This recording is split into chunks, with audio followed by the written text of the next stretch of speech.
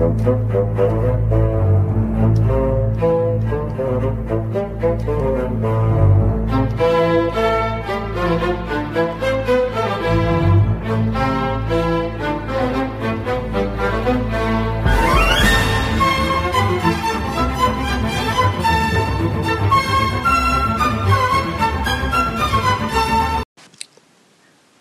right, folks, welcome back to another episode, Triple G, Ginger's Gridiron and Golf Podcast. I am your host, Stephen Kerr, a.k.a. The Ginger, and we are back in the saddle for another busy week here on Triple G. We're going to review the wild card weekend. We're going to talk about the divisional, big divisional weekend approaching and what quarterbacks got the most on the line for this week. And we're going to preview the big Sunday night primetime matchup, AFC Championship rematch, Week 5 rematch, the third time these teams have played in a calendar year, the fourth time over the last two seasons, the Buffalo Bills and the Kansas City Chiefs. We got Cover One podcast host on and host of the Film Room at Cover One. Some great content on Cover One, so if you don't have the opportunity or haven't had the opportunity to follow along with them, please do so. It's amazing Buffalo Bills content, but we've got Anthony Prohaska joining us, so we're excited about that. Last time we had him on was about a month and a half ago before a big primetime Monday night matchup between the Bills and the Patriots, before that crazy windstorm, cold Monday night in which the Patriots took them down. So great to have Anthony back. I'm excited to talk ball with him.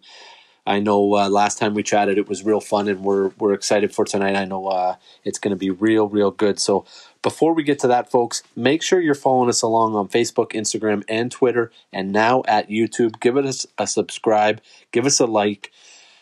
Make sure you're following along and to our weekly golf picks and our Pick 6 Saturdays with the NFL. We're going to keep those going all the way through to the end of the NFL season, and we're going to start picking up our golf picks all the way through the next 45, 46 weeks of the PGA Tour and all of the tours across the board. So that'll release every Thursday morning.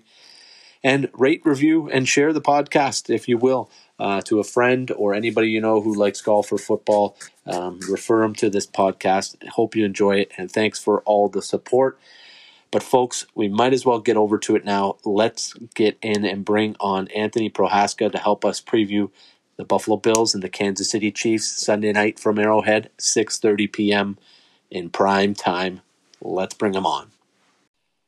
All right, Triple G listeners, let's welcome back. It's a big time for Bills Mafia and a big time for this guy. I know he's real busy. We chatted off air. He's got a lot going on. So he's host of the Cover One podcast and much more from the Film Room and all the stuff that all the great content that Cover One produces. Anthony Prohaska. Anthony, welcome back, my man. Thanks for having me back. Kind of a long time no see. We chatted leading up to the first Bills-Patriots game, heading on Monday night. I'm hoping things work out better this time, and hopefully we're not like a bad luck curse where every time we get together, the Bills lose. So I'm a little nervous for that because I am superstitious. But, yeah, I appreciate you reaching out, and I had a blast the first time we got together, and I'm excited for now. Awesome. Good stuff. Yeah, you know what? it was my first question right off the hop. I know like you said, the last time we talked, you were just preparing to go to the Monday night game. Yeah. So I know they had 50-mile-an-hour winds, and it was absolutely crazy out there. But tell us about your experience. How was it? It was awesome walking in. So I'm not like a huge tailgater. Usually I'll get there maybe like an hour and a half or, 2 at most before. I've got family that owns property by the stadium. So it's a really great lot. Like they do parking there, awesome atmosphere. But it was so cold, like we didn't want any parts of it that day. So my wife and I got there maybe like an hour before game time. We got there around like 7-ish and parked and walked to the stadium. And it's not a long walk, maybe like 10 minutes tops. And the walk was cool. It was dark. The lights of the stadium were in the background. It's snowing. Like the snow was beautiful. And then like with the backdrop of the stadium, it was intimidating. It was cool. The atmosphere was awesome. And then you're inside the stadium, and within like 2 minutes, your hands are frozen, your feet are frozen, and we layered up. Like, so my body was okay. I wore sweats, and then I had windbreaker pants over them. I had a thermal on, a hoodie on, a real thick winter coat on. I had a hat. I had double socks, but I didn't go gloves. My hands were cold, And then my feet were still cold, even though I was wearing fleece-lined winter boots and double socked. And my wife's hands and feet were freezing. It was an awesome experience, though, but the Bills lost, which sucked. And then, yeah, it was by like middle of the first quarter, I was numb in my hands and feet and on my face. I can say I've been there and I've done that and I know how you feel. So It was yeah, rough, man. And you could see like the like people were just like, yeah, like they get up and stand and cheer, and then they'd sit back down, and you'd be sitting for like 30 seconds. You'd see people start to like shiver, and that cold sets in a little bit. Yeah, it was real that night.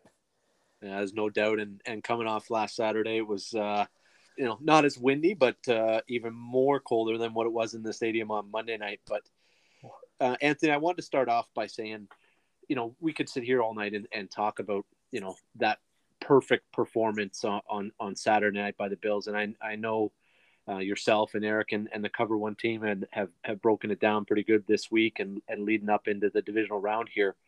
But what impressed you the most about Josh Allen last week? Ooh, that's a good question. I think for me it was his overall decision making.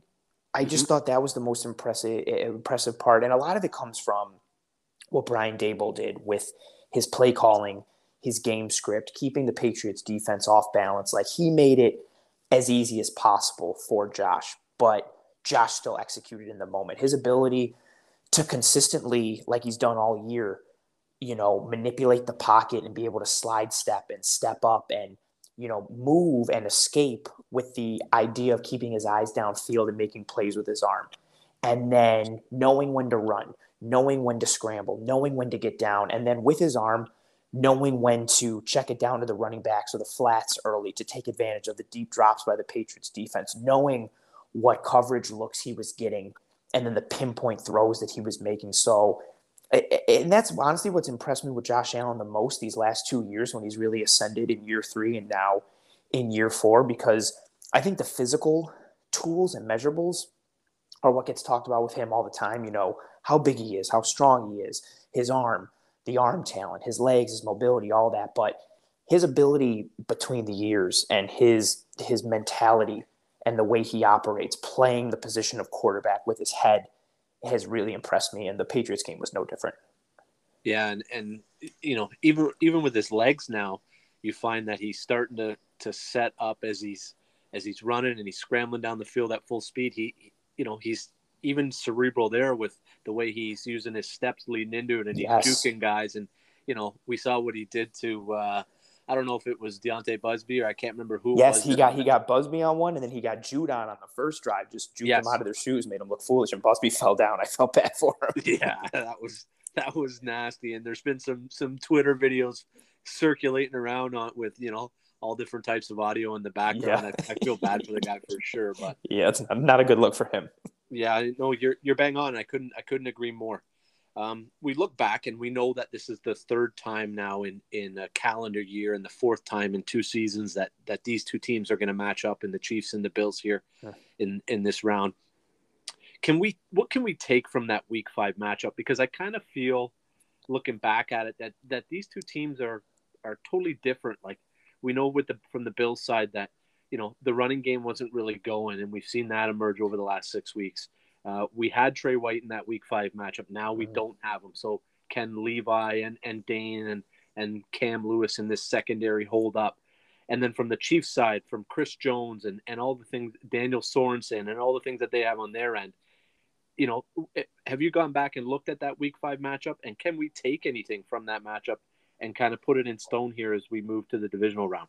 So I definitely went back and looked at that Yeah. Week 5 matchup. The first thing I did Sunday night. So once that Chiefs Steelers game started to get ugly, and I could tell the Chiefs had it in the bag in the fourth quarter. So I was like, forget this. I'm going into the office. I'm going to go watch the All 22 from Chiefs Bills. And the first thing I noticed was, one, how the Bills played defensively against the Chiefs. And I think you're spot on. I said it I just recorded my show, Disguise Coverage, tonight. And one of the big things, I had on Matt Lane from the KC Sports Network, tremendous team that covers everything Kansas City, but they're immaculate when it comes to the Chiefs. And one of the big things we were talking about was you can't really take much from that Week 5 game. Chris Jones was out, like you mentioned. Cornerback, starting corner, number one corner, Charvarius Ward wasn't active for That's that right. game for the Chiefs. That's right. Melvin Ingram was on the Steelers. He is now on the Chiefs. He gives them a bookend defensive end option with Frank Clark, which also allows Chris Jones to now kick back on the interior where he's more disruptive. You also mentioned Sorensen. Sorensen, since week 5 against the Buffalo Bills, is averaging, I need to pull my notebook and there it is. Daniel Sorensen is averaging 31.5 snaps per game since week 5 against the Bills. Juan Thornhill, their other safety who played phenomenal last year, he's averaging 59.6 snaps per game since week 5. He only played 25 snaps against the Bills in week 5. Yeah. This defense has changed on the back end as they've progressed throughout the year with the return of Chris Jones, with the return of Charvarius Ward, the addition of Melvin Ingram, but then how they're playing defense, given what Juan Thornhill does. This defense, 72% of the time for the Kansas City Chiefs, their defense, they have 5 or more defensive backs on the field. They like to go defensive back heavy. They like to give you light boxes. They want to play with these DBs. They need pressure up front generated by just their defensive line. They have it now with Chris Jones. They were blitzing a lot earlier in the year because they weren't getting pressure because of not having Chris Jones and Ingram. And then you add in on the Buffalo side for defense 2 pieces. Tre'Davious White is now out. Matt Milano didn't play in week 5. Exactly. Right. Yep. He's now playing. So that's, 1 in, 1 out. But in looking at the tape, a big thing for me, it's my number one thing that I'm watching for in this game, is how the Bills defense plays the Chiefs offense. Because what I noticed, the Bills were so versatile and so multiple in their coverage that first game against Kansas City this year. And I knew that from the first time I watched it, but I really focused on it in watching it again Sunday night. They ran a lot of different coverages, and a lot of those coverages, some form of the functionality had Tre'Davious White in man coverage, whether it was. Just going to ask you that. Yeah. Are they going to be able to run the same type of game plan without White? I don't think they are. They're going to have to go more zone heavy. They're going to have to. And listen, that's not a knock against Levi or Dane Jackson, right? Like with what the Chiefs have. So in some of those coverages, what the Bills like to do, if they run cover 4, they run quarters coverage, and an offense is in a 3-by-1 set, so 3 receivers to one side and 1 obviously to the other. If Trey is on that single receiver side, they'll run man coverage with Trey. Yep, no matter who it's against. And what you saw several times for the Chiefs, sometimes the single receiver was Travis Kelce, sometimes it was Tyreek Hill, and Trey would one-on-one man coverage those guys. And even Trey, who is a top 5 corner in this league, one of the best, he would struggle at times with Kelce and Tyreek Hill. So I don't want Dane Jackson and Levi Wallace in those matchups. And Trey is quicker than he is fast. Dane Jackson is neither of those things. He's a good zone corner. He's responsible. He's smart. He knows how to leverage space, but he is not a physical monster, whether with strength or with speed. Levi Wallace, very much the same thing. So I would expect to see more zone coverage. They're going to try and protect those corners as much as they can. And honestly, they have the squad to do it. Having 2 of the best cover linebackers in the NFL in Matt Milano and Tremaine Edmonds. Yes, I know Tremaine Edmonds gets a lot of flack from people, but I think he's better than people give him credit for. So do I. I love that. Like, I love that you recognize that. And then you've got 2 all-pro safeties on the back end covering over the top and helping out with their ability to disguise coverage and play games. So I think the Bills are still going to be versatile and multiple in this attack against the Chiefs, but I don't expect them to run a lot of the same coverages holistically like they did in week 5, because not having Trey, it reduces their scheme versatility they have in the defensive backfield. And that goes in, I think, as a whole with that week 5 matchup. There's so many variables on both sides of the ball. You mentioned a big one too, like the Bills have a pivot now with this running game, this physical, powerful running attack with old school power and counter Trey and gap runs with pin and pulls. Like, they have a pivot and they have a different option. So I'm honestly not taking too much from that week 5 game. I wouldn't take so much one way or the other, especially if you're a Bills fan. I think if you're coming into this game thinking like, well, like, we beat them in week 5 in their own house, we stomped them, we're going to do it again. I'm not saying the Bills can't, but I wouldn't use week 5 as your barometer or your measuring stick for it, because these 2 teams are completely different than they were in week 5. Yeah, and it's funny you mentioned that with the Trey thing on going man on the other side and in those 3-by-1 sets. And we even seen a little bit of that in the New England game, I think back to the first possession out of half where Levi Wallace gets the pick off the Milano tip. And if you look at the top side, I think it was a 2x2 set on that play, but they were going man up top with the two corners, and then with two corners up top with Hyde over top. And then underneath, they played some variation of a zone defense with four guys, and Milano got his hands on it. So it's funny that that you mentioned that, because that's exactly what I was thinking is, are they going to be able to do these types of things without Trey, right? And you could get away with it in the New England game, right? That's because, no disrespect, but Kendrick Bourne and Nelson Aguilar and Jacoby Myers are not Tyreek Hill and Demarcus Robinson, Mecole Hardman, even Byron Pringle, and they're definitely not Travis Kelce, right? And even with that, let's take, again, it's small and it's a vacuum, but let's look at that Micah Hyde interception. What an amazing pick from Micah Hyde, right? Levi Wallace got burned. Yep. Super bad. He bit on the pump, he bit on the stutter and go, and he got boat raced by Nelson Aguilar up the field. So, and that's the thing that we're going to look at, and it's like, oh my God, what an amazing play by Hyde. Great job, this and that. Lost in that is, okay, Levi Wallace just got burned by Nelson Aguilar, and Nelson Aguilar, despite how fast he is, doesn't come close to Mecole Hardman or Tyreek Hill. So you look at those little things, and they've had struggles in that moment. What are you going to do when you play against upper echelon competition like the Chiefs? So yeah, it's definitely going to be a factor. I'll stick with the Bills defense here as we're talking about it and how they're going to kind of game plan against this high-powered Chiefs offense. Would you be at all worried about Mario Addison not being able to play? I know, he was limited in practice today as we record this on Wednesday.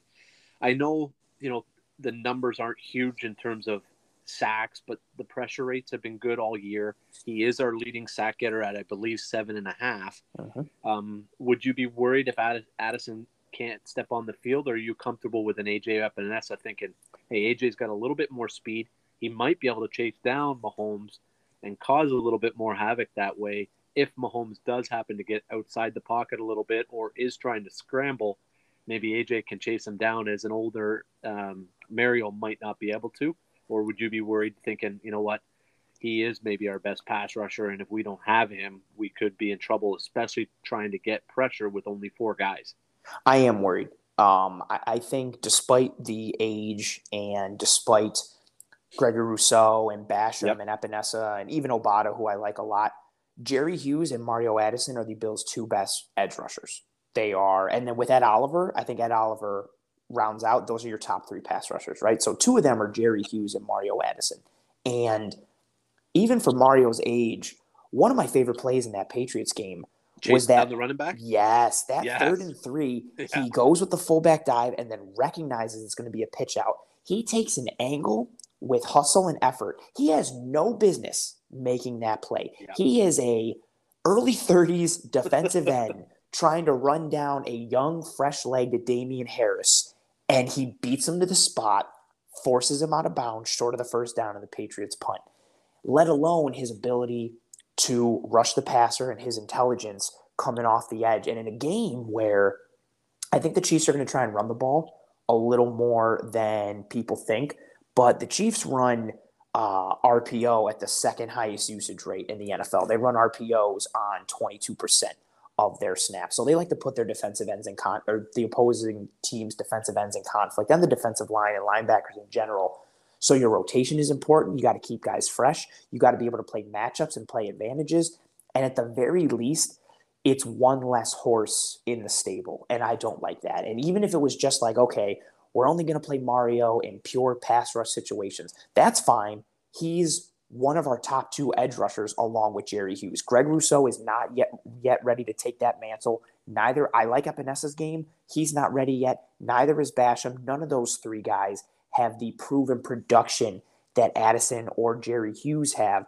Jerry will be there, but Mario not being there is a definite. It's not like, oh my God, him and Trey White. It's not like it's equal, but it's definitely a concern because, again, I think it's either him or Jerry that's our best pass rusher at this point, and not having one of your best pass rushers against a Patrick Mahomes-led Kansas City Chiefs team is never a good thing.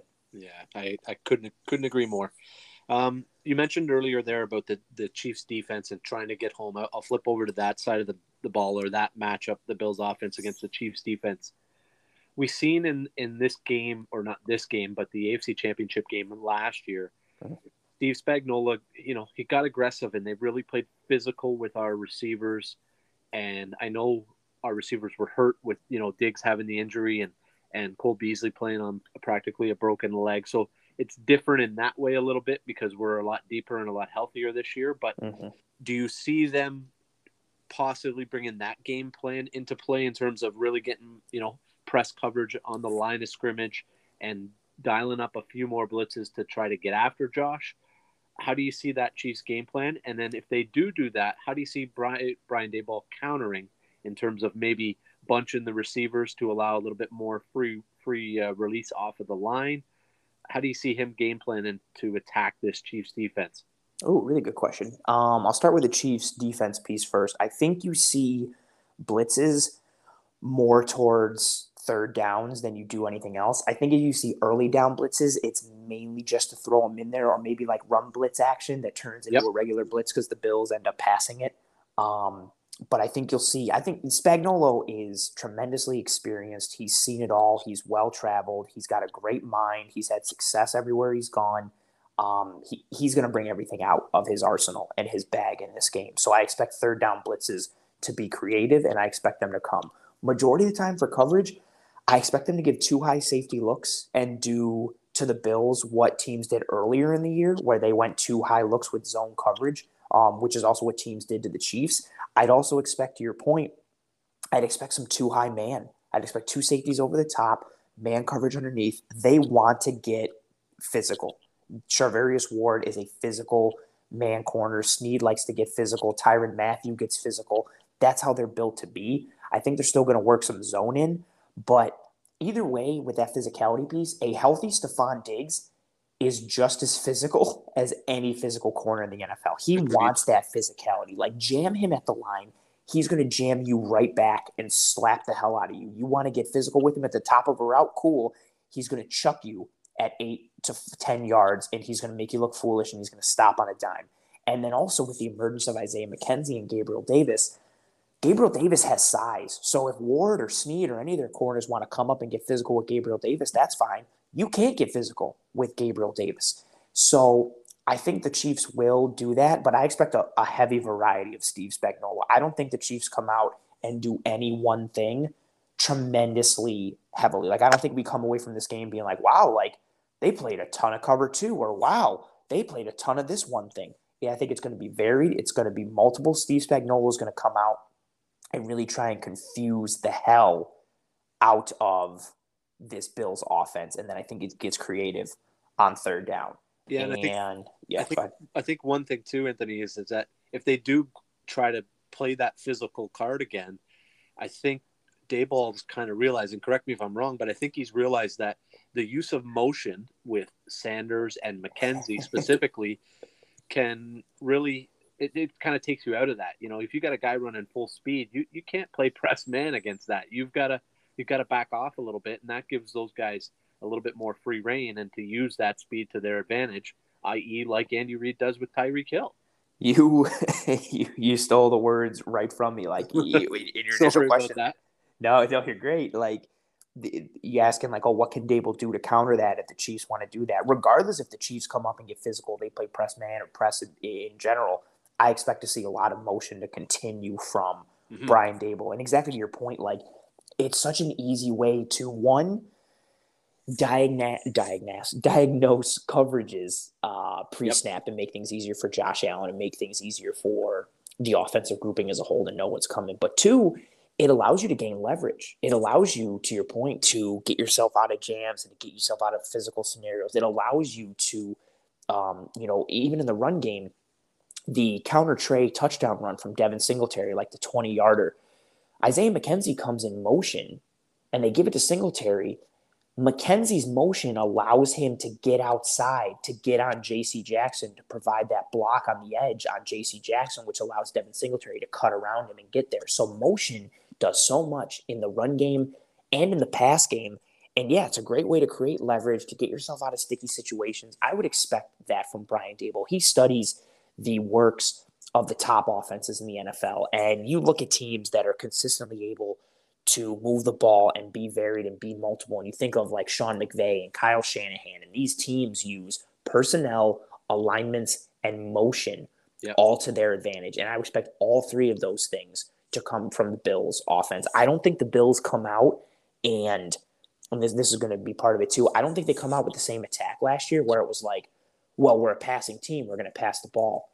The Bills' run game is very real, and they have a pivot and they have an identity with that run game now, right? So I expect this is still going to be a Josh Allen-led team. This is still the Josh Allen offense, a passing offense, but I expect to see a significant dose of Devin Singletary and gap runs against the Kansas City Chiefs. And I also expect to see continued doses of Reggie Gilliam and Tommy Doyle as the sixth offensive lineman, heavier personnel sets. They're going to run right at Chris Jones. They're going to run right at the Chiefs. And then they're going to show you looks that scream run. And they're going to go play action. And they're going to go for shots. And they're going to try and get Dawson Knox mismatched on some guys for the Chiefs that aren't going to be able to, are suited to cover Dawson Knox. They're going to sell play action. So I expect to see a lot of, not trickery from like a trick play perspective, but a lot of trickery in terms of formation, personnel, motion, alignment, things that they can do to keep the Chiefs defense off balance and not allow them to get into a rhythm of attack. Yeah, and I you know what, I love that game plan because it also, one, if you can be successful with that, it's going to keep a certain number 15 from the other team on off. There you go. It's beautiful. And two, it's going to challenge, their physicality to say, have you come to play? Are you ready to play? And then, like you said, it's also challenges to me the second level of that Chiefs defense in terms of Nick Bolton, rookie Nick Bolton, Willie Gay, and those guys that are very athletic, but they love to come downhill. And I don't know if they're quite, have quite learned how to cover, these hot top-notch tight ends and those types of things at the NFL level yet. So real interesting. Anthony, I got one more question before we let you go here, buddy, because I know we're getting late. No worries. Give me one X factor on both sides of the ball for the Bills, and you could even include special teams as well if I think that's a possibility. Special teams is still a worry for me. One of the things that was lost in that New England Patriots game was the opening kickoff. McKenzie fumbled the ball as he went down to the ground. Like I am not confident in Isaiah McKenzie's ball security or decision-making when it comes to returns. I do not feel comfortable. And the fact that Micah Hyde was back there in punt return, again, speaks to that. And the fact that he basically freestyled a return that almost turned out for a touchdown, just speaks to his ability as an athlete. I'm also concerned about Matt Hawk in the punting game. Those aren't my X factors, but I am concerned from a special team standpoint. And against a team like the Chiefs, you can't have any slip-ups in special teams. You can't give them extra possessions. You can't give them short fields.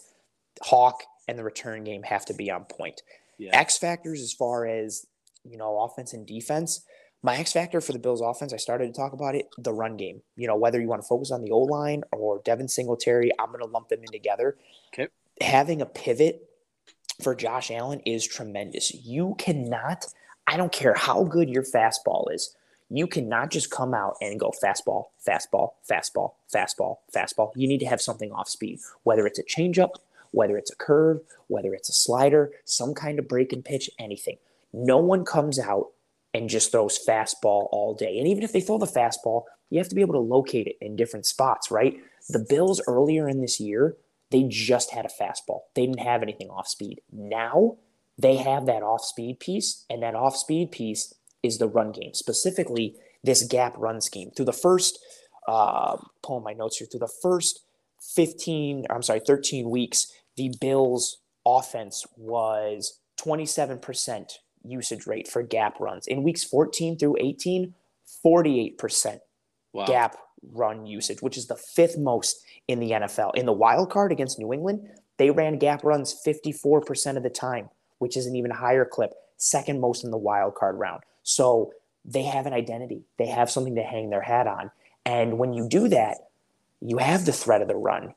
It takes the pressure off Josh Allen. It makes defenses have to account for something else that isn't Josh Allen, which opens things up for Josh Allen, whether it's play action or especially Bills love to run RPO, and we saw it, 2 touchdowns the Bills had, right? You see the touchdown to Dawson Knox. And you see Davis too, right? Exactly. Yes, sir. You see those second and third level defenders get sucked in by the run action. So whether you're just running a basic play action out of shotgun or you're running an actual RPO, either way, the run action is bringing in those second and third level defenders, and now you've got your receivers behind there open, coasting into the end zone, and you just need Josh Allen to find a window and make a throw. So that run game is an X factor. You have to be balanced to win championships. I don't care how good your fastball is. You got to have a breaking ball. The Bills have that now. And to your point, you mentioned it a couple minutes ago. If the Bills are running the ball and they're grinding down the field and they're wearing down the clock, it's going to make the defense tired. But to your point, it's also going to keep Patrick Mahomes off the field. And that is a recipe for success for the Bills as a whole. And then on defense, my X factor, Ed Oliver. Ed Oliver he's had such a great year, man. Like, his tape has been so impressive. I know he doesn't have the raw stats and the sacks that people want to see, but at one point he was top 3 in terms of quarterback hits on third down. For a raw stat, that's fun, nice little advanced metric, but the tape is really what it is. His hand technique, his get off, his burst, his ability to be a consistent game wrecker in both the run and the pass. Interior pressure in both the run and especially in the pass is the most detrimental thing to an offense. If you can get pass rush straight up the gut, we saw it last year in the AFC Championship. Chris Jones wrecked the Bills' offense almost every single play because of that interior pass rush. John Feliciano could not handle him. Chris Jones made life hell for the Bills' offense. If Ed Oliver can do that, that is a huge piece because somebody has to step up. With Tre'Davious White being out, I said it when he went down, that was a huge blow to the Bills' Super Bowl odds. Didn't mean they couldn't win it, but it was a huge blow. But in order to overcome that, everybody in the building has to step up. The coaches, the players, the training staff, everyone, because Trey is elite. And when you lose an elite player, everybody else has to step up to mitigate that loss. Ed Oliver has been elite for a heavy majority of this year. He's been nasty down the stretch. If he can have an impact on the interior, it changes what Kansas City wants to do. If Kansas City has to commit to double teaming Ed Oliver, he already sees the 5th highest double team rate in the entire league now. If they have to commit to him with the interior of the line, it makes things easier on the outside edge rushers, whoever that may be. And if they get him in one-on-one scenarios and he wins, getting that penetration in the run game and getting pressure on Patrick Mahomes right up the gut, right in his face as you're compressing the pocket, it can damage anything for any QB and any offense. So there's a lot of potential X factors on defense, but Ed is my biggest one. Yeah, and you're bang on because the average fan looks at the stat sheet and his numbers aren't going to jump off at you. But correct. You watch a game, and then let alone throw the game film on. Like, I just think back to, even off the top of my head here, with no research at all. I just think back to that Thanksgiving game against New Orleans. Oh, yes. There's 3 plays alone where Ed Oliver blows up the entire play, but somebody else cleans it up. Like, the one where he's drifting down the line, he blows it up, and Addison cleans it up on the outside. They were trying to run to the outside. There was another play where Starr ended up cleaning it up. I can think of countless plays where Harrison Phillips cleaned it up. The play against the Jets where he practically took the handoff in the backfield. He almost sacked Zach Wilson on a run. It's unbelievable. Right? And those are plays where that's all him. He's blowing up the entire play, but when it comes down to the stat sheet and what's getting marked down, he doesn't show up on the play at all, right? It's almost like to me it's like a golf scorecard. The old saying in golf is, you don't paint pictures, you write numbers.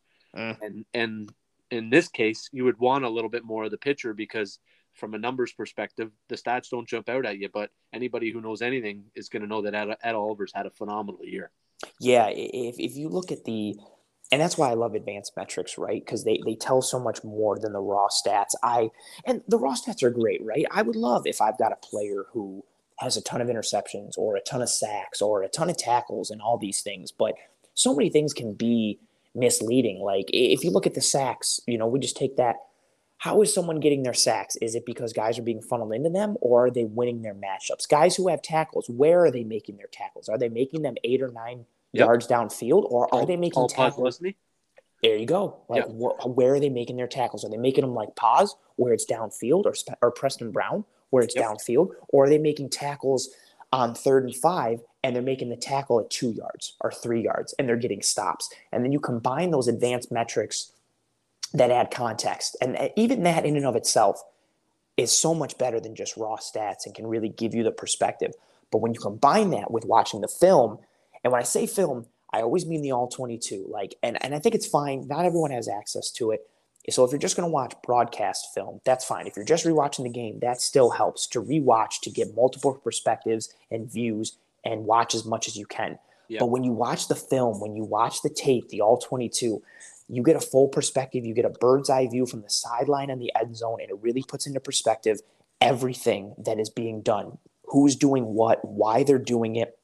You try and connect those dots, and you can really see, because from a broadcast, it might be like, wow, what a great play by Mario Addison, or what a great play by Matt Milano. And then you see the all 22, and you're like, oh, they made that play because of Ed Oliver. And exactly to your point, those don't show up on the stat sheet. There's no stat for guys that disrupt a play and allow others to succeed. So he's had a great year. Several Bills defenders fall into that category. Tremaine Edmonds is another one for me that falls into that category. And yeah, Ed Oliver's been a real pleasure to watch this year over and over again, both in games and on broadcast, and then in the film and on tape. He's had a great year, and he's definitely going to cash in after his 5th-year option because he's going to be in Buffalo to stay. Yeah, for sure. And you know what? McDermott and Fraser aren't shy about that point that you just mentioned about, guys like Oliver and Starr being dirty, if you will, in terms of opening things up for other players. Yes, Anthony, sir. We're going to let you go, buddy. It's getting late here. Let our listeners know what you got on the slate for Cover One this week. Everything leading up to the big primetime matchup on Sunday evening.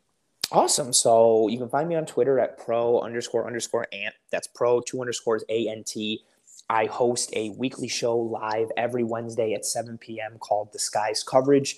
You'll find it live on YouTube at 7 p.m. And then once I'm done live, you'll still obviously find it on YouTube, and then it's available on every podcasting app and platform that you can possibly name or think of. I also co-host the Cover One Film Room live every Tuesday at 7 p.m. We just broke down several of the Bills' offensive drives, actually every Bills' offensive drive against the Patriots. There was only 7 of them. That's right. There was only 7. We picked our top 2 from each drive and broke those down. We have another film room dropping tomorrow, so Thursday night. That'll be dropping at 7:30, 8 o'clock. Then we have a Cover One Playoff Extravaganza show on Friday that I will also be on, and then you can always find me as one of the 3 co-hosts of the Cover One Post Game live immediately following every single Bills game. Doesn't matter if it's a 1 o'clock game, an 8 o'clock game, we go live as late as whenever it takes. Even after that first Chiefs game in week 5, we went live at like 12:45, 1 a.m., and we were on till like 3 a.m. So love it. I do a lot. I'm everywhere. Yeah, it's a good time. Good stuff. Well, thanks again, buddy. Enjoy the game on Sunday night. We'll keep in touch, and Yes, thanks sir. again for joining me. No, thank you for having me. I enjoyed my first time. I enjoyed the second. Whenever you need me, I'll make the time. I really enjoy coming on. That was absolutely superb. I enjoyed my time last time when we had Anthony on a month and a half ago, and I just spoke to him off air a little bit and said how easy he is to talk ball with and talk Buffalo Bills ball, and just how the conversation flows. And it doesn't feel like it's forced or I'm waiting for him to finish and move on to my next question. Really feel like there's some good banter back and forth, and both of us can provide some good points. So I'll have Anthony on anytime, and he'll be back on again. And I appreciate Anthony coming on and joining us. I know he's real busy, especially on these big weeks, these primetime playoff weeks. But I truly mean it. If you have not had the opportunity and you do like a deeper dive on some of the content for any of your teams, source out these types of outlets and content providers like Cover One. They're absolutely amazing, from podcasts to film room studies to the X's and O's. These guys know their stuff, and they're worth the subscribe. They're worth following along with them. I know myself and a friend of colleague of the show, the Old Boy, we're talking about subscribing and paying for their premier content or premium content. So I mentioned that to Anthony off the air. So real good stuff there. Keep it up, the boys at Cover One. Keep it up, Anthony, and thanks again for coming on. Let's get into the wild card weekend. I've got 5 things on my notes I want to cover. I got 4 quarterbacks that, to me, are playing for the most this week, and then we'll dive in and finish up before we send you off the break with the divisional round and what we feel there. But let's recap this wild card weekend, and we'll start with my first point. And I hate to say I told you so, but I told you so. And it goes all the way back to KT, Kevin Turner. And I asked him on this podcast about 2 months ago that if Mike McCarthy and his time management and his game situational football management would affect the Dallas Cowboys at some point in time, and it did. I mentioned it on the last podcast last week about clock management and penalties and what happened. And there you are up there, Mike McCarthy and Dak Prescott arguing with the refs. And I don't need to go into the quarterback sneak and the line of demarcation and 14 seconds and 16 seconds or 18 seconds and how fast can we do a play like that and how much time do we need. They took a risk, had 14 seconds. They knew that, but just a lack of preparation. And I get it. In practice, you don't have a ref, so you're so used to handing the ball to the center. But you've got to know, and you've got to be buttoned up that, hey, in practice, I'm going to hand it to the center.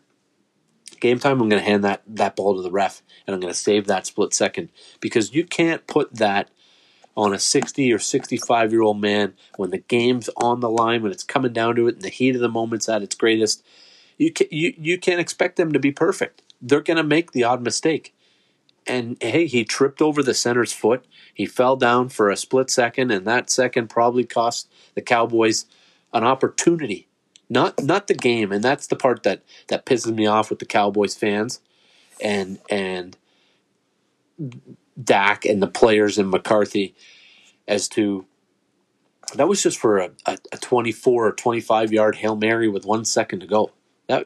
It's not like you ran the ball into the end zone or you were on the 1 yard line and you were going to, as long as you hutted it, you had a QB sneak or a run play to try to score. You were going to throw by the time you drop back, a 30-yard pass into the end zone for a Hail Mary almost. So get off your high horse. Dallas, you messed up. And this is on a 100% on you. With 10 minutes to go in the fourth quarter, you'd scored 7 points. CeeDee Lamb caught 1 pass. Poor performance, poor preparation, poor coaching. The Dallas Cowboys, you deserve to be out. That's what I told you months ago. From Kevin Turner to the old boy, I knew this was going to happen. And too bad, so sad. How about them Cowboys no longer gone ex-Nate? The Raiders, tough break for the Raiders. And hey, I get it. The whistle blew on that play, and how does 4 points look now when it's a 26-19 final, and the Raiders got the ball on the 10 or just inside the 10 on that last second play as Carr threw a pick. But there's so many situations throughout that game that could have changed. And I talked to the old boy. We watched the Bills game together, and he said it good. Is that dude, does Zach Taylor and the Bengals go for it on that 4th and inches? There's just so many decisions and things that could have happened throughout the game. So you can't say, hey, we take 4 points off. It's 22-19. We kicked the field goal. That game should have went to overtime because of a whistle in the second quarter that did or didn't get blown, whether that was from the crowd or not. They've got to find a way. They've got to find a way to be better. They've got to find a way to win that game. Derek Carr's got to find a way not to throw that interception. And he's got to find a way to throw that ball into the fucking end zone. You've got one play. You've got to score. What are you doing throwing the ball to Zay Jones with his back to the end zone on the 1 yard line? With 2 guys right there.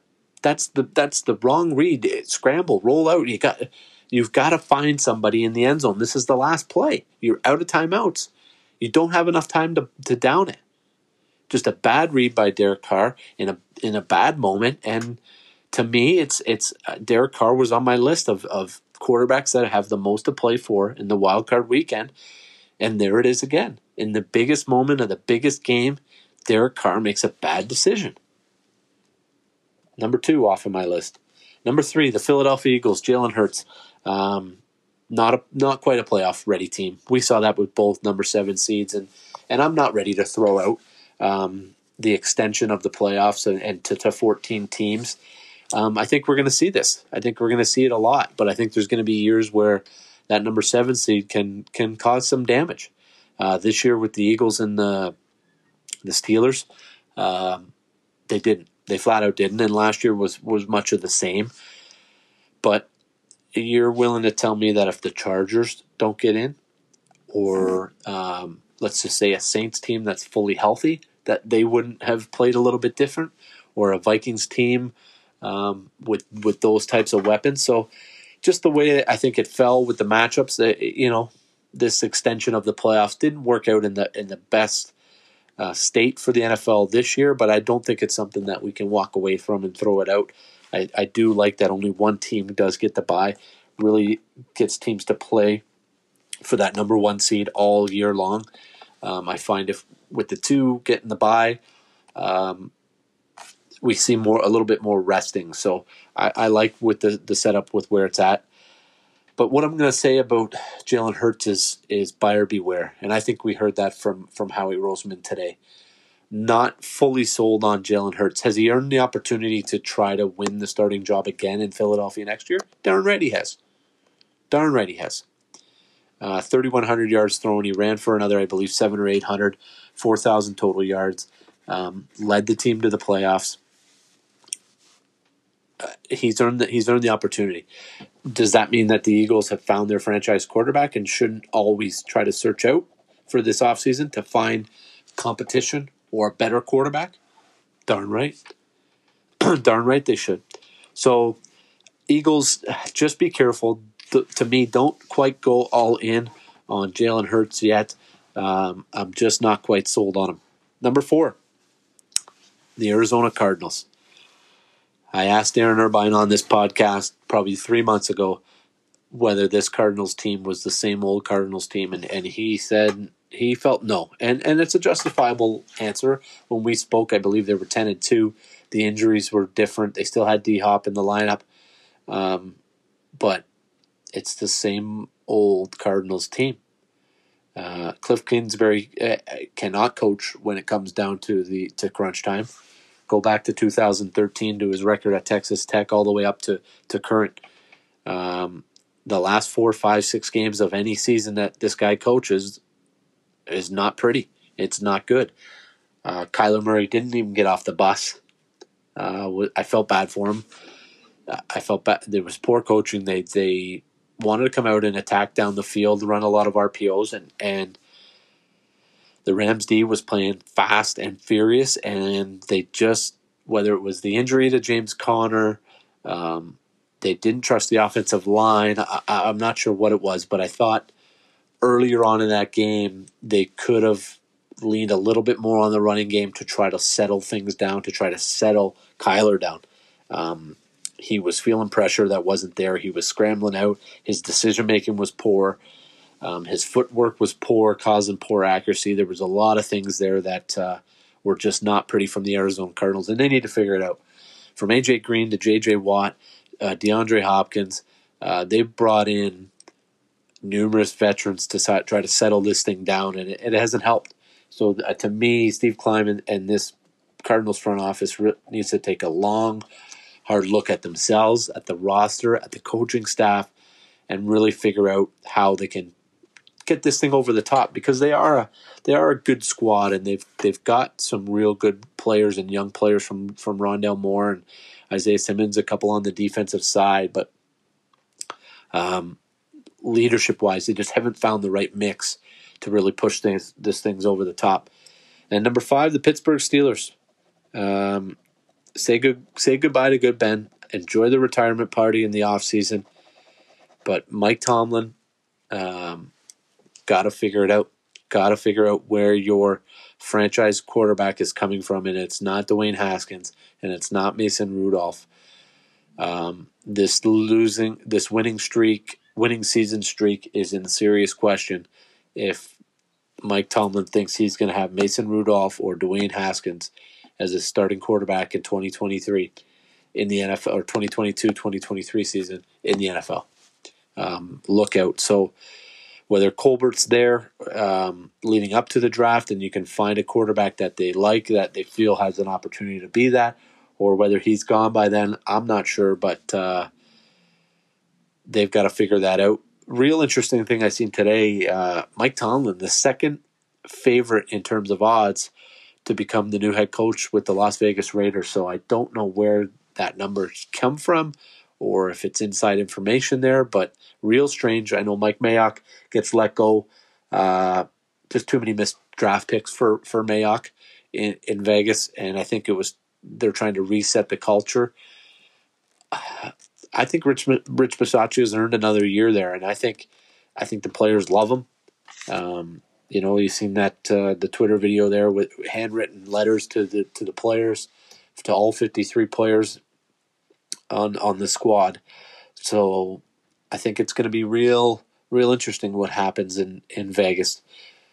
Do they want another big, sexy coach? Yeah, I think it fits the market, but I think the best coach that's going to lead this franchise to playoff victories is the most important thing for them. And I think it was a good move to let Mayock go. It really washes away everything with Gruden and Mayock. They were tied at the hip. Start fresh.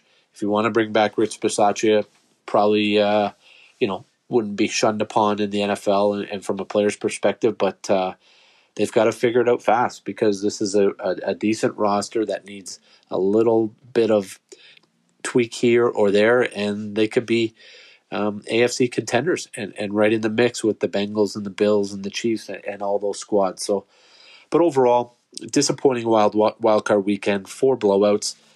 Exactly what we thought. Bengals were favored, they won and covered. Bills were favored, they won and covered. Bucks were favored, they won and covered. Cowboys were favored, but a lot of the public was on the 49ers. They won. Chiefs were favored, won and covered. Rams were favored, won and covered. So exactly what we thought was going to happen here. And we really seen the separation of the true playoff teams and those fringe wild card playoff teams to now the real contenders. And to me, I think we've got the best 8 teams in the NFL in the divisional round. I think the NFL should be proud of that, and I think it's exactly what they wanted, and I think they like all of these matchups.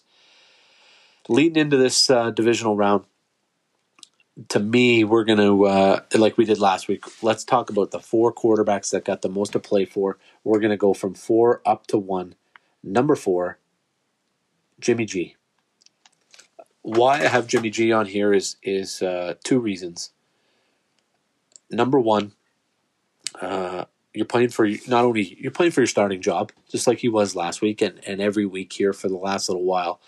And I give props to Jimmy G. You know what? He almost threw the game away last week, but he's playing with a torn shoulder, playing with a torn thumb, gutting it out because Kyle Shanahan believes that he's the quarterback that gives him the best chance to win right now. He's playing an injured Jimmy Garoppolo over a healthy Trey Lance. That speaks volumes and should speak volumes to every NFL fan. But the leash we know is short. The time we know is short. Can he win another game and buy himself an opportunity to stay in San Fran and compete again or win that starting job? And number 2, also pressure for if they do want to get rid of him, he's putting an audition out for tons of teams here. The Houston Texans, the Miami Dolphins, the Carolina Panthers, the Pittsburgh Steelers. The list goes on, but those are just a few off the top of my head. So Jimmy G's got a lot to play for here in this divisional round. Number 3, gets his first playoff win. He was on the list last week, but we've got him back again. We talked about the game last week with the Rams and Sean McVay coming out and getting the running game going and not having Stafford had to do so much right off the hop.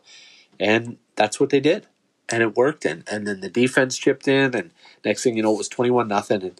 And Stafford only has to throw 17 times, and he gets that first playoff victory, and it's great to see. This week's a different story. You're up against Tom Brady on the road in Tampa. defending Super Bowl champions. We're going to get into it, but Matthew Stafford is my number 3 quarterback with the most to play for. Number 2, Patrick Mahomes. We're in year 5, Mr. Patty Mahomes, and you were in the divisional round against the Buffalo Bills, the team you played for last year. You eliminated out of the AFC Championship game at home. And a lot of people are saying, MVP, Super Bowl, what does he have to prove? Well, this is a big matchup for Patrick Mahomes, and here's why. They lose to this Buffalo Bills squad, and that's 5 years now for Patrick Mahomes in the NFL, and it's 1 Super Bowl. Is it 6 years? Is it 7 years? Is it 8 years? Is the window closed in Kansas City? We all know how fast these windows open and close. There's only one franchise in the last 30 years that has really been able to keep that window open, and that's the New England Patriots. You look at Seattle. Oh, we thought Seattle was going to go to the Super Bowl and do all these great things, and they're going to take over the Patriots, and they'll be the new team. They went to 2 Super Bowls. They won 1. Right? The Los Angeles Rams and Sean McVay and Jared Goff, and this is going to be the new team and the sexy high-flying. They went to 1 Super Bowl. They didn't win. The Atlanta Falcons, Matt Ryan and Julio Jones and Tony Gonzalez, and they got a 2-3 year window. This is great. They went to 1 Super Bowl and blew a 28-3 lead. And I'm not saying, listen, this is with the right to go to 4 straight AFC Championship games and create history here for Patrick Mahomes. So that's another cherry on top. But I'm not even including that in there. I'm talking about the legacy of Patrick Mahomes and what it does mentally for Josh Allen. And let's lump him in because that's my number 1, clear-cut number 1, and the quarterback that's got the most to play for in this week in the divisional round is JA-17, and that's Josh Allen. It's time. It's time. You just got paid big bucks. This is why they paid you the big bucks, to win these football games. And I know, and I'm the first guy to put my hand up and say, hey, 3 playoff wins over the last 2 years, divisional round, AFC Championship round. The Bills are a top 5 franchise in the NFL over the last 3 seasons. Right? They're relevant again since 2014. A top 5-6 franchise since that time period in the NFL in regular season wins. They've added some playoff wins here, but it's now time. If you ain't going to do it now, then when are you going to do it? Because 15 is going to be here next year, and Herbert's going to be there, and Lamar Jackson's going to be back again, and Deshaun Watson if he stays in the AFC, and Joe Burrow will be there, and Mac Jones will be there. So if it ain't now, then when is it? Big week for both those quarterbacks, in my mind, for Josh Allen and Patrick Mahomes. 1A, 1B for the quarterbacks that got the most to play for here in the divisional round. Let's get into the divisional round. We'll go short and sweet on this because I know we chatted for a while with Anthony regarding the Bills-Chiefs, so we won't need to preview that matchup at all. You've heard enough about that other than the Chiefs are 2.5-point favorites. 54.5 is the game total. So they're looking at a 29-26 type of matchup in a final, which I could see. Definitely no doubt about that. But big primetime matchup there on Sunday night. But let's get into the first one. Saturday, 4:30 start. The Tennessee Titans at the Bengals. Tennessee's now 3.5-point favorites. 47 is the total. So you're looking at 25-21 type of game. Here's my keys, and it to me very similar to the Bengals Raiders game. If the Bengals can get out early and really start to pressure this weaker Titans secondary, look out. If they can get an early lead, I think that will force Tennessee out of their game plan and what they want to do, and that's getting King Henry back, or if Henry can't play, that running game going with Freeman or whoever's going to be back there, McNichols, and put the the game in Ryan Tannehill's hands and really try to get after him with Hendrickson, who sounds like he's going to be playing, Sam Hubbard, and this Bengals pass rush. Tennessee's got to slow down that pass rush, get the running game going, and muck up this game a little bit, and that's how they're going to win it. I'm torn either way. Originally, I liked the Bengals, but it's hard to argue the track record of the bye, coming off the bye, being at home. Traditionally, they don't always cover, but traditionally those teams win. And to me, this is a matter of who can impose their game script, impose the way that they want to play, who can dictate the way they want to play in this game. Because to me, both of these teams, to me, they're elite. They're in the top 8, but they're probably, I would say, 6. If you were to rank them, I would say Tennessee probably 5, the Bengals probably 6 or 7 in terms of the teams remaining left in the playoffs. I'd have the 49ers at 8, then probably the Bengals at 7, Rams at 6, Titans at 5 type of thing. And then you got the Bucks, Packers, Chiefs, and Bills. Bills at 4, Bucks at 3, Packers at 2, Chiefs at 1, or it can be interchangeable. But these teams aren't like Green Bay and Tampa and Kansas City that can win in multiple ways. To me, both of these teams have to have the correct game script to go ahead and win football games at this type of level. So I think that's going to be the key for that one. Big time matchup I'm looking forward to. This is the one I wanted, and that's Saturday night. 49ers and Packers. I talked about the historic Madden and how that 49ers Cowboys game threw me back, and we're back at it again. Saturday night prime time. Packers are 6-point favorites. 47 is the game total. Your 26-20, 26-21 type of game script there. To me, the 49ers, how do you slow down Davante Adams? I think that's the key. I just don't think they have anybody that can do that. And for the Packers, can you slow down the 49ers run game and Deebo Samuel? I think this matchup more than any in this round comes down to specific players and how important they are and what can these teams do to slow down these game-changing players. And I think Deebo Samuel, Davante Adams, George Kittle, what superstars show up to play is going to be very, very crucial. And I think also another key is watch the injury report. Is Bosa going to play? Because if Bosa can play, that really spruces up that 49er pass rush. Maybe they can get after Rodgers and force a mistake or two. If not, that may open up some more time for Rodgers, and look out at that point. It could get ugly for the 49ers. So real interesting there. And the last one before we send you off the break here, Bucks 49ers, Bucks Rams, 3:00 start on Sunday. 48.5 is the game total. Bucks are favored by 3, so you're looking at a 26-23 type of game. And this is a real interesting one. I wondered how the Bucks were going to be able to move the ball against even a team like Philly, and I still have those questions. And after watching the game, Mike Evans steps up, 9 for 117 and a tutty against in the wild card round. But in now strolls Jalen Ramsey, and as close to a lockdown corner as you can have lockdown in the NFL. And they're going to put him out right on Evans all game long. I think he's going to travel wherever Mike Evans is in the slot, outside, XY. It doesn't matter where, he'll be there. So to me now, is it playoff Lenny? Is it Gronkowski? Is it Cameron Brate? Is it Giovanni Bernard in the backfield? What do the Bucks do to move the ball against this Rams defense? And I think what I keep coming back to is Fournette.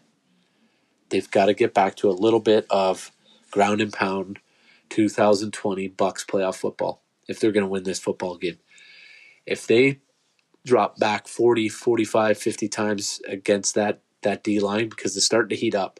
Leonard Floyd, Von Miller, Aaron Donald, they are heating up. You saw what they did to Kyler Murray. They got after him. And Tom can't move like Kyler can. So if they can force the Bucks into some third and longs, they've got Ramsey locked up on Evans, could be a long, long afternoon for Tom Brady. And the Rams are a tough, tough matchup team with that defense when you can match up specific players. And that's what the playoffs is all about. It's about matchups. And Evans is going to get his a little bit, but I can't see him going 10 for 120 and a touchdown again. Not against Ramsey.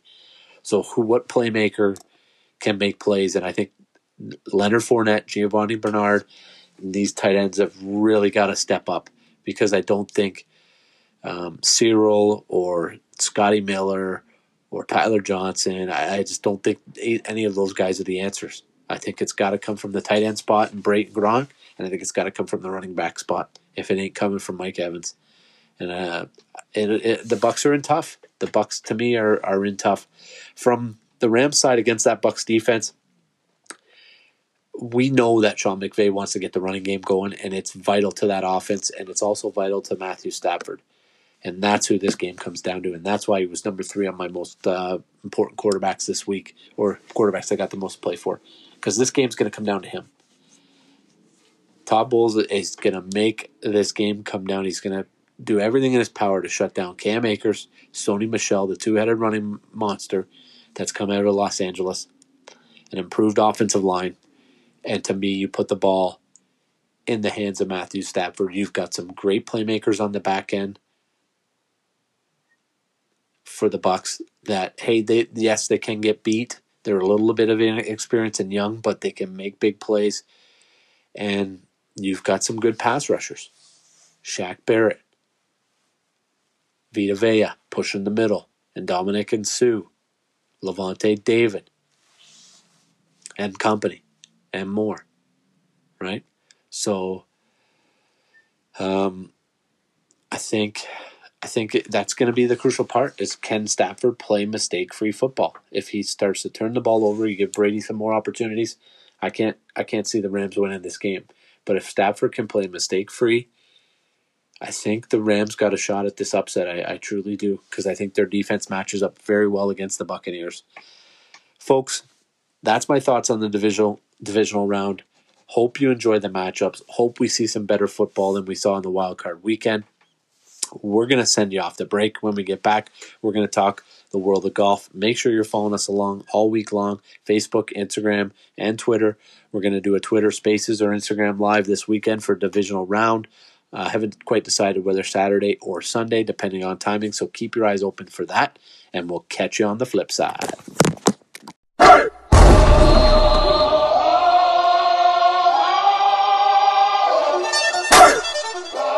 Here comes the, y'all don't really want it like that. Yeah. Here comes the.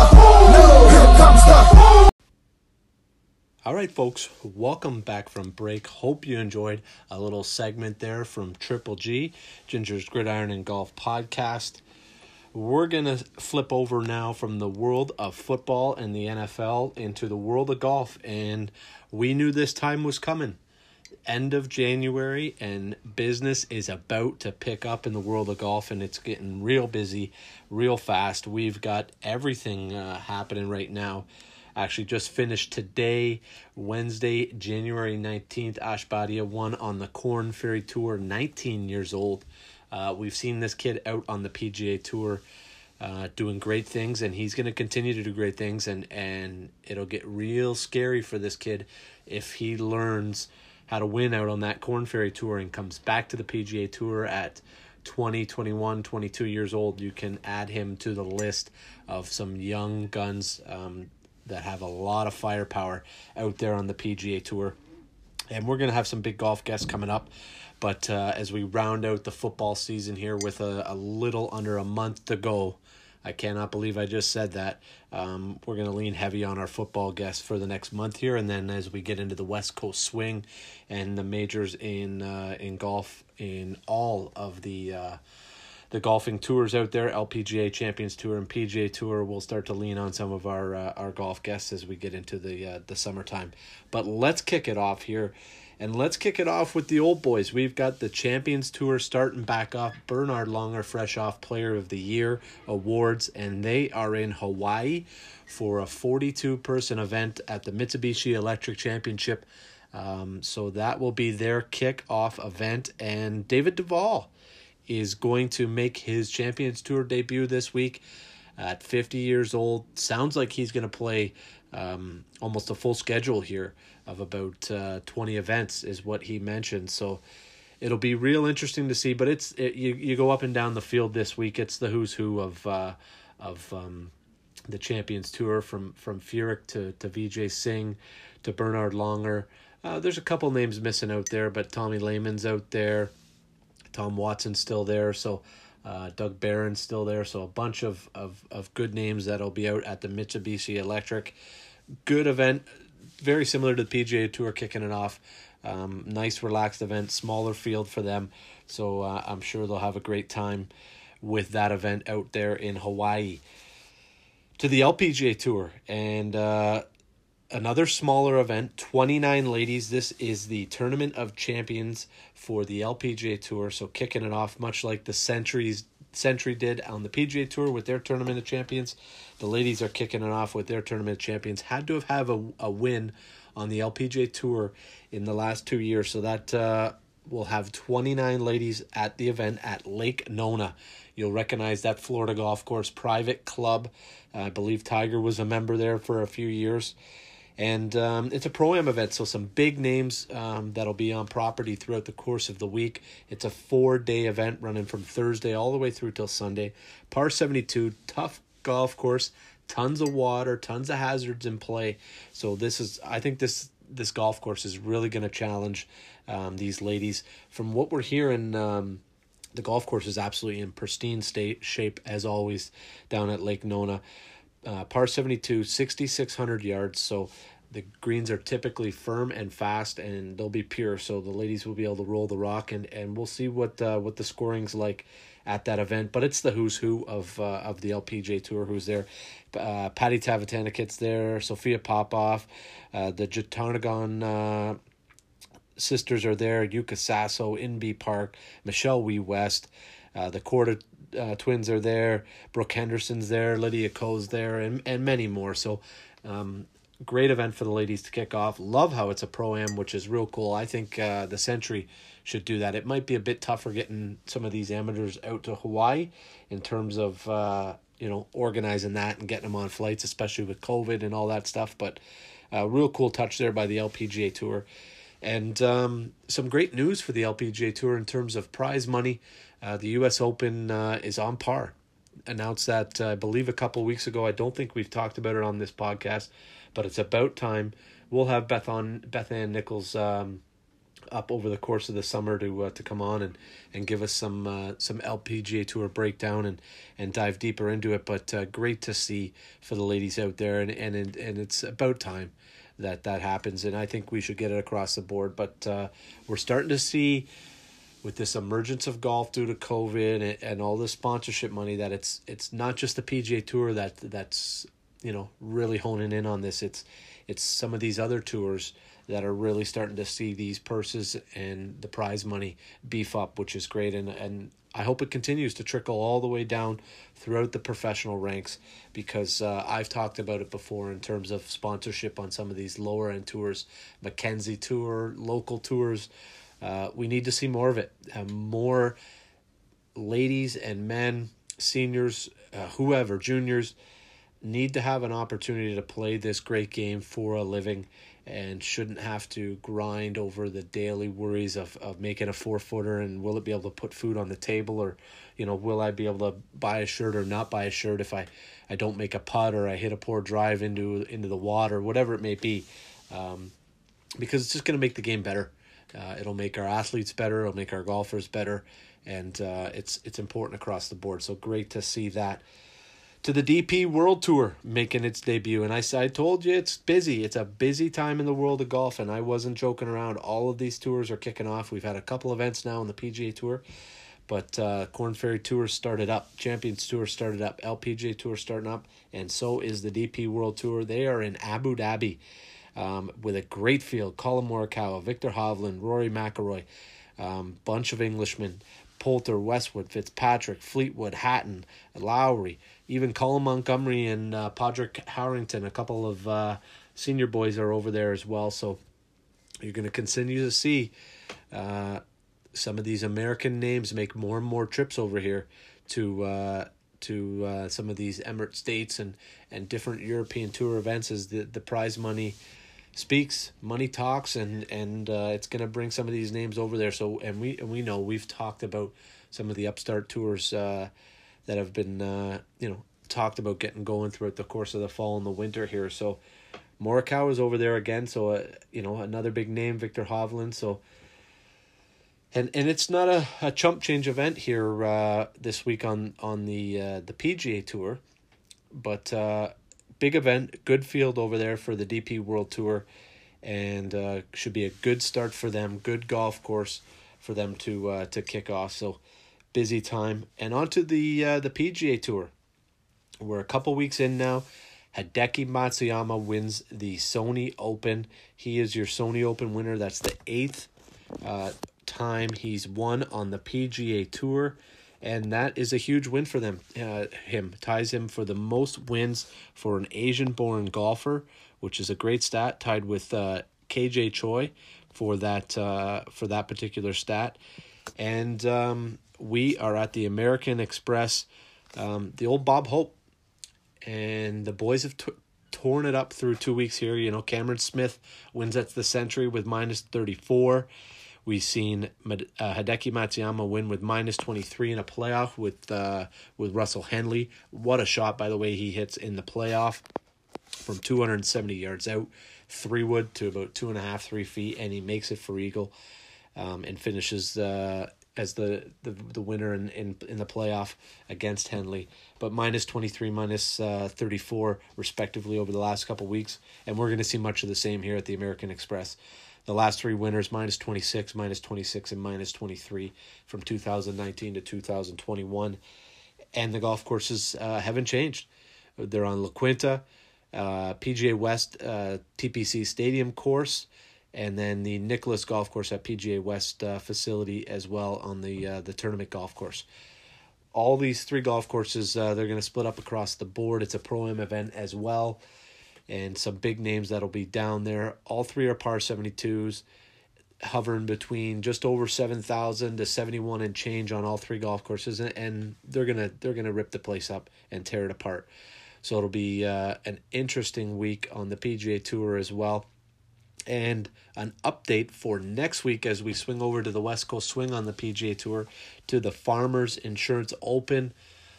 It has changed its schedule. It will be a Wednesday through Saturday event. This is traditionally a CBS event, and they don't want to go up against the NFL. And I should reword that. It's not that they don't want to go up against the NFL. The NFL does have, or CBS, does have broadcasting requirements through championship weekend, and because of the extra season or the extra week in the NFL season, it has actually run over now into the Farmers Insurance, which is CBS's opening event on the 2022 PGA Tour. So in terms of the final round, they didn't want to go up against that broadcast requirement, so they flipped over now, and the final rounds for the Farmer Insurance will be on Friday and Saturday, leaving Sunday to championship weekend in the NFL for the AFC and NFC championship games. Typically around a 3 o'clock and 6:40 start, I believe, for those two events. So that's your side note for the Farmers Insurance next week after the American Express. But without further ado, let's close out our talk about golf here on this week's podcast. And let's get into our picks here for the American Express. I've got 3 of our main picks as per usual, and I got a couple extra long shots for you throughout the course of my research. Liked a couple names, liked the odds. If you're going to throw down a few shekels this week on the PGA Tour, this is the week, because there's a couple big guns that are at pretty low odds to win the golf tournament, and you can get some real good value, and you'll hear the numbers that we throw out here. But there's some real good value out there for some good players that could be in contention, could get you a top 5 each way bet as well. So let's start from the bottom now. We hear honorable mentions, couple of them. My first one at 140 to 1. Hey, worth a buck or two for sure. T34 in 2019, T10 in 2020, T21 in 2021 in this event. And that's Andrew Putnam at 140 to 1. K.H. Lee at 125 to 1. Listen, he was T21 last year and T32 in 2020, so he has played decent on this golf course. 125 to 1. I think that's worth a buck or two or a shekel or two on both of those guys for your extreme long shot, heavy value picks there. But to our traditional long shot, we're going to go with 100 to 1. Listen, he finished last week at the Sony Open with rounds on Saturday, Sunday at 64, 65. In 2019, he was T18. 2020, he was T37. And 2021 last year, in this event, he was T16. So the 2 out of the last 3 years, he's been inside the top 20 at 100 to 1. Coming off a good, solid finish last week, I'm taking Russell Knox. I think it's a great pick. He can make some birdies. I like Russell Knox here to play well. My rock steady pick of the week. Traditionally, you guys know that you guys and girls know how I like to do my research and talk about, the last 3, 4, 5 years on these golf courses and how these players have played. This one's just a straight gut feeling, and a guy who's been, since the middle of last year, been real solid on the PGA Tour. He has 1 victory and a boatload of top 10s. I'm taking the Irishman. I'm taking Seamus Power, 40 to 1. Listen, he was T3 at Century. At T3 last week at Sony, T15 at the Century, going all the way back to T4 at the RSM, winning before that. He's been real solid on the PGA Tour. He's got off to a solid start this year. I think he keeps it going at 40 to 1. Sure, I'll take Seamus Power. Not a problem at all. And then my big gun, I'm going to stay away from the Cantleys and the Roms and the other big guns here. 22 to 1. He's got a great track record at this event. T12 last year, T10 in 2020, and T12 in 2019. So even if he doesn't get you the victory at 22 to 1, he could come across at 7, 8, 9 to 1 on the each way. I'm taking Sungjae Im as my final pick of the week. Shout out to Dutch, who threw a late pick in last week. Kevin Kisner, T3 at the Sony Open. So Dutch got a cash there. So well done, Dutch. Our picks, Corey Connors, 11th, had a tough Saturday start, and that's what cost him a top 5 finish. And Charles Howell as well did not have a good weekend, so he kind of finished T36 and fizzled out after a couple good days to start out. But that is our quick synopsis in the world of golf. Lots happening now, and like I said, over the next month, we'll start to wind down football and wind up the golf as it starts to really kick off on all the tours across the world. So we're really excited about that. Folks, make sure you're following us along on Facebook, Instagram, and Twitter. Most importantly, I'm asking you for 2 things. Number 1, give us a subscription on our YouTube page. We're going to get more videos up and going as I learn and transfer over from our recording software. Still working on that. And number 2, rate and review our podcast. Give us a 5-star review. Really appreciate it. And look out for some upcoming contests as we move into the golf season. Not too far away, only a couple months now. I signed up for a local golf league that I'm going to be joining as well. So excited about that this week, and excited for this snow to leave us and we get more into the golfing weather, and excited about finishing off the 2022 NFL season. Enjoy the divisional round games, some big games this week. Enjoy lots of golf happening over the weekend, men's, ladies, seniors, all of it across the board, and we'll catch you next week.